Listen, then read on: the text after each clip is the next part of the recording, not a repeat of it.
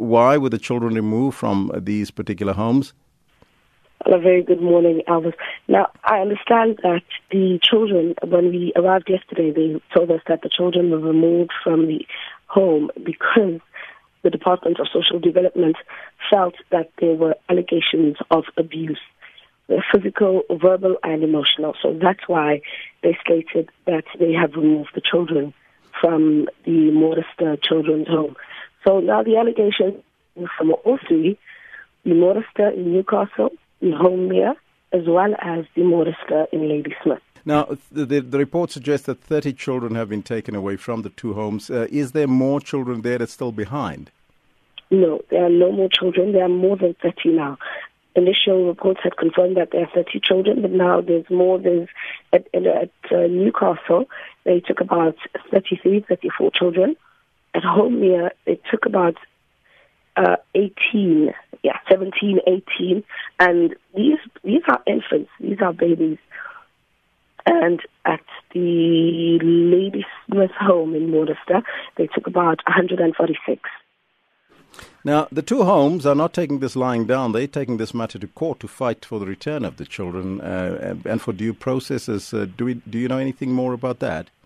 Unfortunately, we haven't found out what the court verdict was. However, yesterday we do understand that Reverend Gert Botha was in court. He did appear, and he's interdicting the incident, and he wants to ensure that the correct processes were followed, because the homes were saying that the correct processes were not followed. When the children were taken away from the homes, there weren't any papers, any court papers, any transmission papers stating and stipulating reasons why the children were being taken away, why the children were being removed from these homes. So now they took the matter to court because they're not going to take this lying down. They're saying that they don't understand why all of a sudden these allegations have now come up, especially the homes in Newcastle and the one in Homea, because what we were hearing allegations are around the home in Ladysmith and not the ones in Newcastle, and that's why now they are going to court and they're going to fight this matter.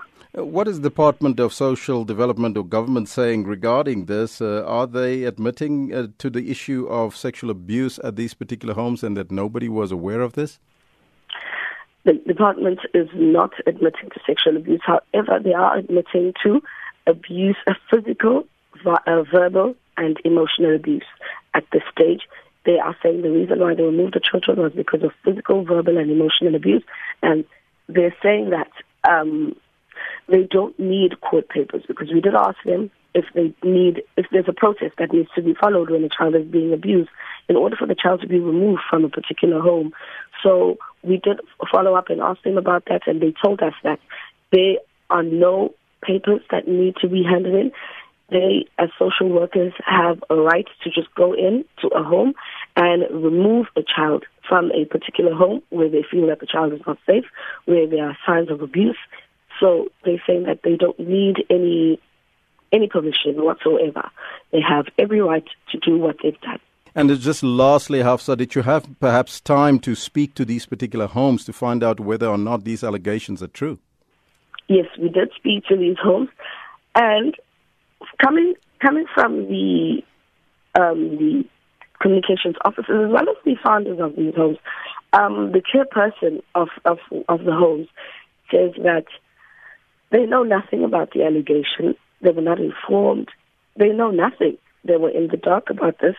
And they're saying that, had there been a problem, why didn't the Department of Social Development come to them and sit down with them and let them know that, listen, this is the problem and this is how we can go about sorting out the situation. Hafsa, thank you so much for that report. It's Hafsa Mkize, a reporter in KZN.